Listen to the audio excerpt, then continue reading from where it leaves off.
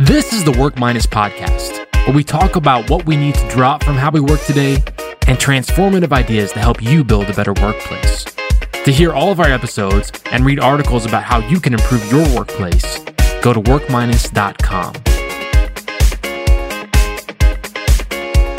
Today, our guest is Amy C. Waninger. She's the founder and CEO at Lead at Any Level, and this episode is Work Minus Papercuts. Hi, Amy. How are you?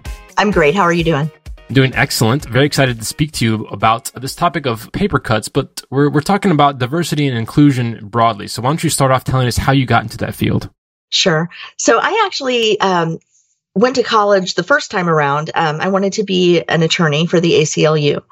And this was an evolution after changing my major about 400 times because I had no idea what people did in college. I was a first generation college student, but I heard about the ACLU and I thought, ooh, that would be fun. I would like to help people like that. And then my last year of my undergraduate degree, I was preparing to take the LSAT. And I found out how much law school was going to cost and the meaning of the phrase pro bono. And I decided that law school was not going to be in my immediate future.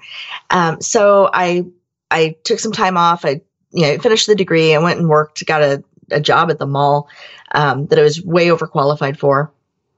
And after a couple dead-end jobs, I went back to school for a computer science degree because that was where people were hiring at that time. So I kind of took a 20-year departure from my passion, if you will. I got to solve problems with code and do all that sort of stuff. But maybe 7 years ago, I was working for a company that hired a chief diversity officer. And I was reading about what her job was and what she would be doing. And I thought, oh my gosh, there's a way to get paid to do what I want to do, which is, help people get access to opportunity. And, I didn't have a background in HR and I really didn't know how to get started, but I knew that I wanted to do work in that area. So I volunteered everywhere I could and read and researched as much as I could about that kind of work and what was being done in corporate America to that effect. I was at a conference in 2016 and really enjoyed the conference. It was the very first conference I'd ever been to, professionally. And I wanted to do something to give back to that organization because I felt like I had gotten so much out of the event. Although I went into it terrified about networking and not really knowing what to expect. But by the time I was done, I was, really all in and very committed to wanting to contribute something to this organization in the insurance industry. So when I got home, I found out how to submit a proposal for the following year. And I put together just a few bullet points on what did I want to talk about. And I wanted to talk about diversity and inclusion in the insurance industry. And, just a couple bullet points in a paragraph. And then this horrible thing happened. They accepted my proposal. Yeah. So I had to go from that to an hour's worth of content. And it was in diving into the research and the structure of that, trying to find something that all of these different people in the audience would have in common, because it was everybody from, claims adjusters to people who own their own insurance agencies, up to executives at major insurance carriers. So really people all across the industry and at different stages of their careers.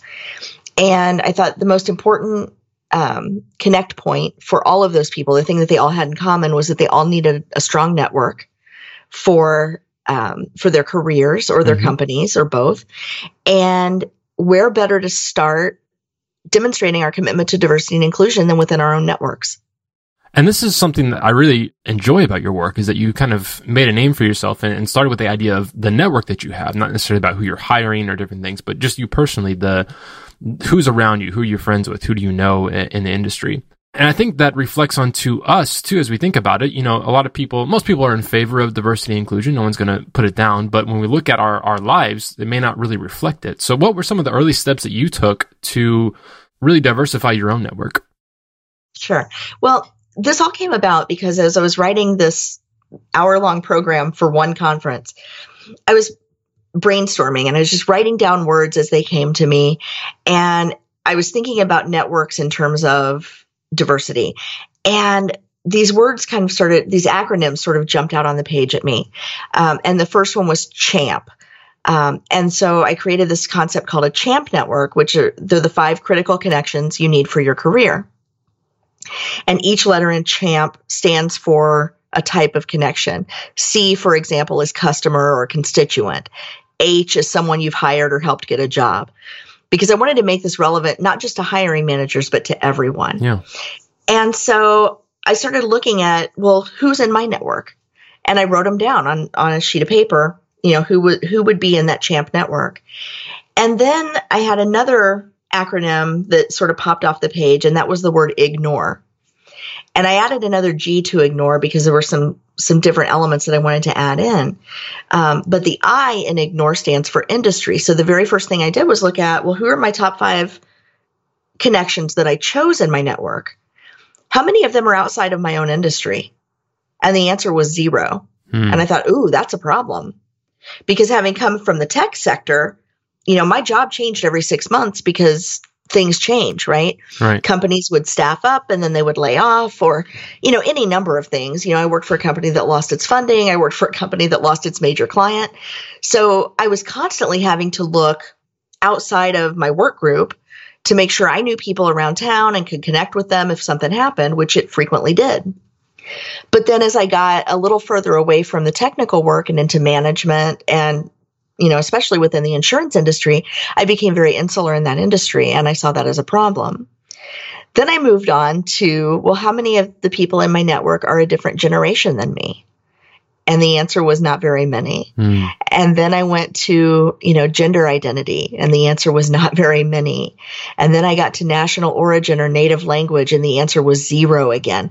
And I started to see this picture emerge that made me feel like a hypocrite, frankly, because I'd been volunteering and doing all this work in diversity and inclusion, and my own network did not demonstrate a commitment to diversity and inclusion. And so really that moment was really what changed my career, because I realized I had to make a change. I was part of the problem, and I had never seen myself that way before that moment. Yeah. Yeah. That's a really powerful way to start off and to think about these topics. Let's get into the topic we're discussing today, which is work minus paper cuts. So what is a paper cut in your definition? Why are we talking about it? Sure. So before I explain what a paper cut is, I just want to do a little thought experiment with you, if that's okay, Neil. Yeah, let's do it. Okay. So if you and I work together and you notice that the day we met, when I shook your hand and we said our pleasantries and parted, you went back to your desk and you had a paper cut in the webbing between your fingers. Okay. How would you feel about that? Annoyed. Annoyed. Okay. And if the next day we met in the hallway and we exchanged pleasantries again, and we talked a little bit about a project that we were going to be working on together, and you went back to your desk and you had another paper cut, how would you feel? Well, I would be seeing the pattern and thinking about how I could avoid you the next time. Okay, perfect. So let's say the third day it happens again, and you come to me and you say, Amy, gosh, every time we talk, I keep ending up with these paper cuts. And if I were to say something to you like, I'm sure that's all in your head, or you're really sensitive, or you're overreacting, or why are you so angry? That probably would not sit well with you. Right? Exactly. And it wouldn't do anything to help this injury that I've probably caused you in our interactions. And certainly there's no promise that they're not going to continue in the future. Well, there's this concept called microaggressions, and we all encounter these from time to time, some of us more frequently than others, and they tend to happen a lot when we're the other or the only in a group. And I liken these microaggressions to paper cuts. It's tiny things that people do, maybe they don't even realize they're doing it, that are hurtful. And people wonder when they've received one of these interpersonal paper cuts, they wonder, do I say something and potentially make it worse? Or do I just deal with it on my own? And the reason I use this analogy is because it's really easy to see how you or I would avoid someone if we were having that experience with them over and over and over again, right? Yeah, right. And so the fact that we're doing this in terms of people's feelings is no different to our reputation and our relationships than if we were doing it to them physically. Yeah, absolutely. So you use the term microaggression too, which I think we're all familiar with. But a lot of times, I think especially as you become more aware of what a microaggression is, that micro starts to stand out as like, is this really a small thing or is it not? Because a lot of times it's almost as a way to say, okay, you didn't really maybe mean to say that, but it actually was very offensive, or it came across a lot. So speaking to somebody who's in the majority culture, who's in that kind of position of power, how can you make somebody aware that the things that they're saying, the things they're doing, maybe is a paper cut, or maybe is a much deeper cut as well? Well, I think the first thing to understand is that we're all guilty of this. We've all, wish we could hide under the desk when we've said something we shouldn't, right? We've all inadvertently offended someone at some point. So there's a lot of commonality in that. What I would recommend, though, if someone does point out to you that you're giving these kinds of paper cuts to people at work or even in your personal life, don't argue. Don't deny that you've done it. Don't blame the person who's telling you or the person who was the victim of your hostility, however unintended. The best thing to do is say, thank you for bringing that to my attention. Thank you for making me better. I'm going to work on this. And if that's all you do in that moment, you've built back some of that trust. Yeah, no, that's a big thing. It obviously takes a lot of practice, a lot of humility to be able to do that. And I think that the word practice is important, because we can't just automatically say, okay, I'm going to be more inclusive. I'm going to be more aware of these things. It's a much longer process, right? Absolutely. And, the more we get uncomfortable, the more we stretch out our networks and we start to talk to people who are different, people who have different expectations of social norms, different customs, different ways of interacting. They eat different foods. They maybe, speak a different language or speak in a different intonation, or, they have a disability and maybe that makes us uncomfortable. We're not sure how to deal with that. What we need to realize is that our discomfort is not their fault and it's not their problem. It's our problem. And it's something that we need to deal with. And of course, we're going to make mistakes, but I think it's good to be upfront and say, I've never met anyone like you before, but I really want to get to know you better. And if in the process I say or do something that's offensive or that hurts you, would you please tell me so that I'm sure I never do it again?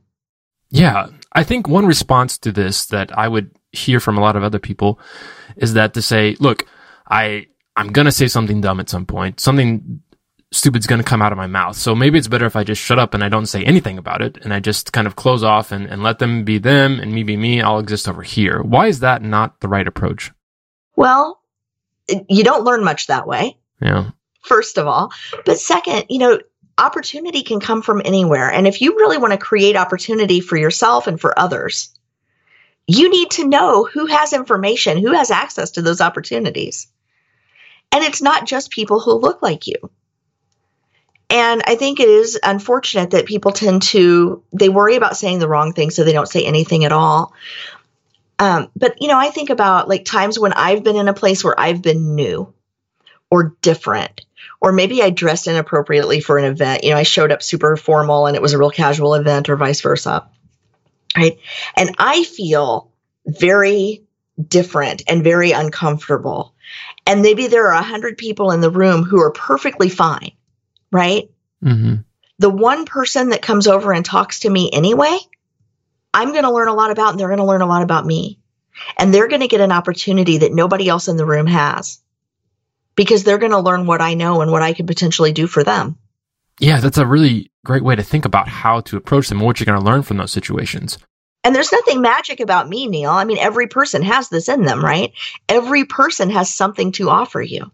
Yeah, but I think like you're saying, it takes this practice to learn that, to get over that hump. You have to do it a few times to really start to believe that about yourself, and believe that you can go up and talk to somebody and just, like you said, accept the fact that you're probably going to make a mistake, but it's better to be open and honest about it with somebody and to be a source of dialogue than to just close off everything.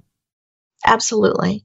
And I want to make sure that I'm clear, though, that it's not everyone else's job to educate us, right? Okay. We have access to a ton of information. We can Google just about anything and learn why something is offensive, what not to say, how to approach a certain situation, what's appropriate etiquette when you meet someone in a wheelchair, or what's appropriate etiquette for handshakes when someone doesn't have a right arm. What are appropriate norms for people who are here from Asian countries, and not all Asian countries are the same, right? What are some common microaggressions experienced by Black people in the United States or by Hispanic people in the United States? And we can educate ourselves on that before we ever even get to a point where we're talking to people who are maybe different from us, so that we know what not to say, and we don't make those mistakes to begin with. Is it a challenge too, though, if we overeducate ourselves in that way without actually talking to somebody individually? What kind of balance is there between if I hire somebody who has a disability that's on my team, and I feel like, okay, I've read 2 or 3 books on it, I researched these things online, but I've never actually talked to that person about what offends them or what doesn't offend them. What's the right balance between those things? Well, I think having a general understanding is good, but you're not going to be able to, you can't know an individual person by knowing generalizations, right? Right. Because every person is different. So what I would recommend in a case like that is to say, hey, Neil, I'm really glad you're here on this team, and I want to make sure that you feel included and welcome. Would you please let me know how I can do that? Nice. Yeah, that's a great way to start. Now let's shift the discussion just a little bit to say, let's say you're practicing this, you're active in it, you're challenging your network, you're challenging the things you're going on, but you start to notice your colleagues and other people who are like you or who are in your culture who are acting out in these ways or giving paper cuts to other people. What's the right response in that situation? How do you stand up in those cases? Yeah, so I think it's important to not talk to the person who's been injured first, to not go to them and say, oh, I saw that and I felt really bad about that, because that doesn't do that person any good. It's like saying, oh, I saw someone robbing you and I felt really bad for you. That doesn't help them, right? What helps them is an intervention. So you need to step up and you need to say, I know you probably didn't intend it this way, but what you said was really offensive. Or, perhaps, did you really mean what you just said? Because here's what I heard.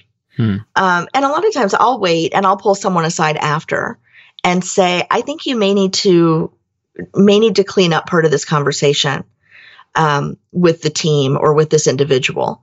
And let me tell you why. And usually the person is mortified because what they said was not what they thought they said, and what they intended didn't match what other people heard. Mm-hmm. And that gives them an opportunity to go make it right.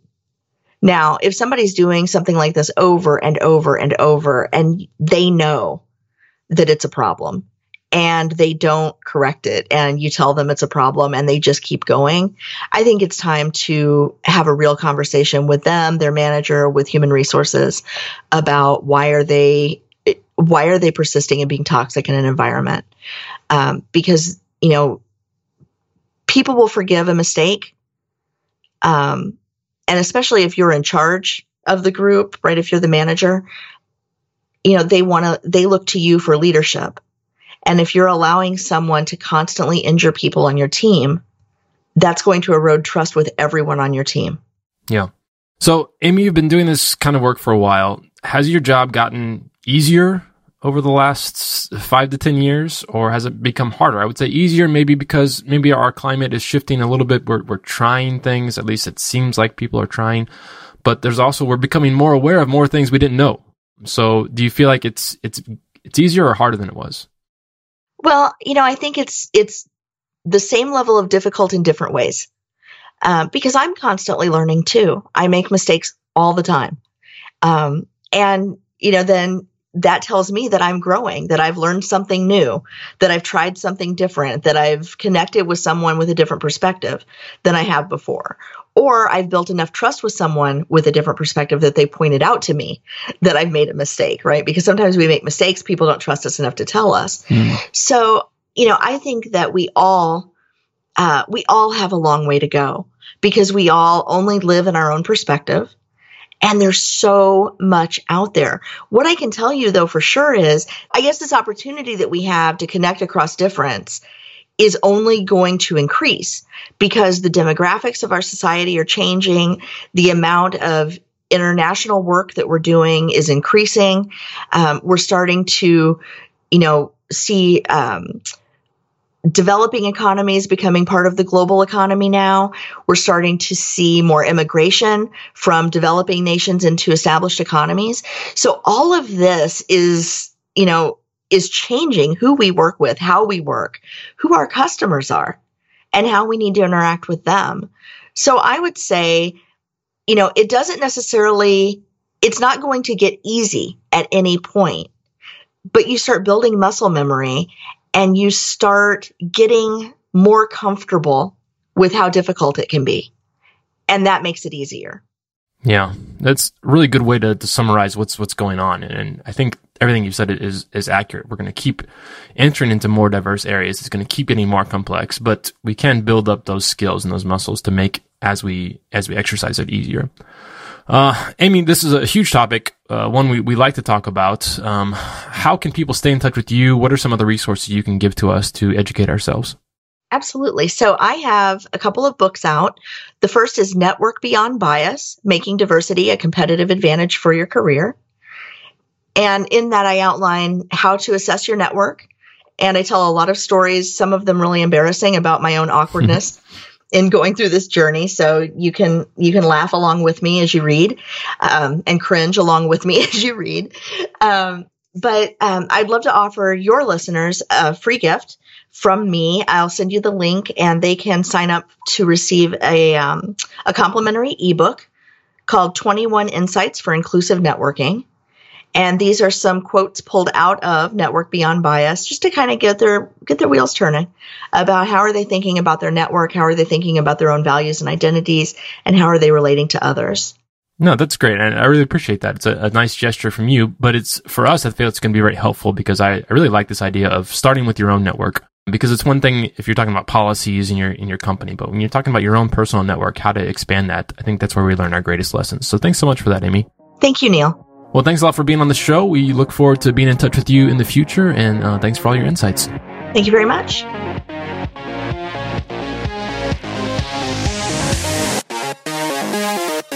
This has been the Work Minus podcast. If you like what we're doing, go to workminus.com where you can see the show notes and a full transcript for every episode. You can also sign up for our newsletter where you'll get the latest progressive ideas about how you can build a better workplace.